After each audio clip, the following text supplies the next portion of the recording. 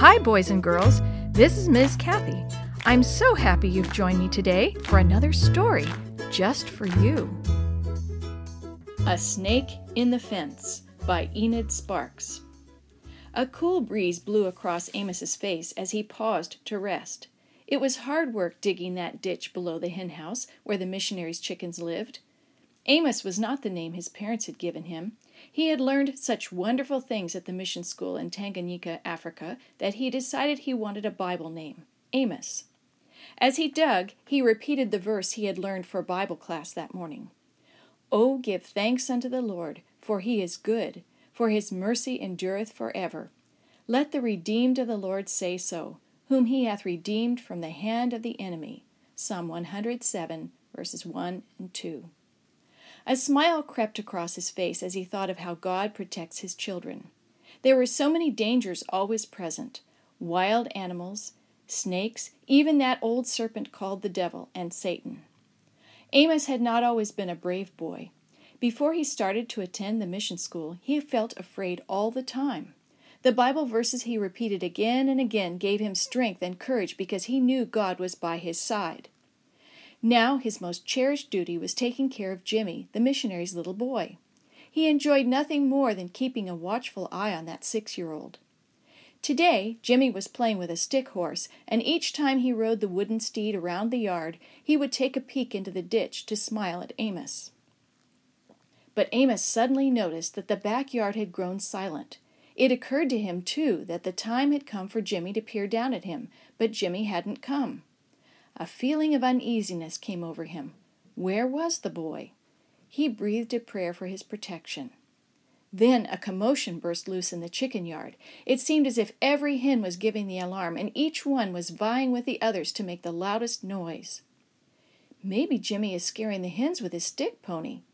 But his mother has told him not to do that, and he usually does what his mother says, thought Amos. I'd better take a look. He jumped out of the ditch. And jumped again, for there, woven into the wire netting around the chicken yard, was a cobra. The long cobra must have crawled there to warm itself in the sun. Amos raced up the path to the house, right behind Jimmy, who had seen the snake first. "Snake! Snake!" they shouted. "There's a snake in the fence!" Mother already stood at the back door, wondering what all the excitement was about. Snakes made her shudder, no matter what size or color they were. How thankful she was that Father had come home to the house to get some things he had forgotten. Now, hearing all the noise, he too appeared.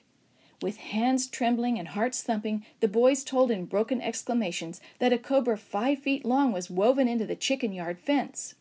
"Quick!" shouted the missionary to his wife. "Get the box of shells while I run to get the gun." "The box is empty," she gasped. The missionary dropped his gun and seized her hand. Together they flew down the path to the chicken yard. On the way, Father grabbed a heavy club. Jimmy and Amos were not far behind, for they wanted to see what was going to happen. "We must act fast before the snake crawls out of the fence," Father said. "Grab its tail, Amos, while I wallop it on the head." Amos trembled, then froze in his tracks. Hold a snake by the tail? No, sir, please. He was dreadfully afraid of snakes. "Grab it, somebody!" Father begged. "It's going to get away!"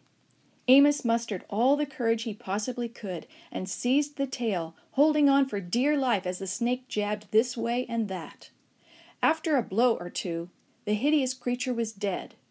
Amos quickly helped pull the cobra from the fence. Jimmy watched with eyes wide open. How he wished he were big enough to hold a real live snake by the tail as Amos had done. Amos picked up his shovel and began digging again. What was that Bible text he had learned at school?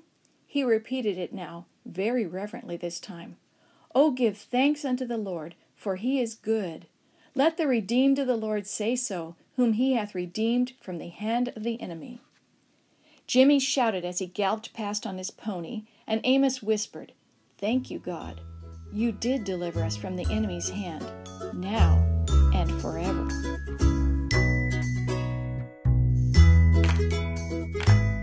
The story you have heard today is from Guide's Greatest Stories, written by various authors and compiled by Randy Fischel, and used with permission from the Pacific Press Publishing Association.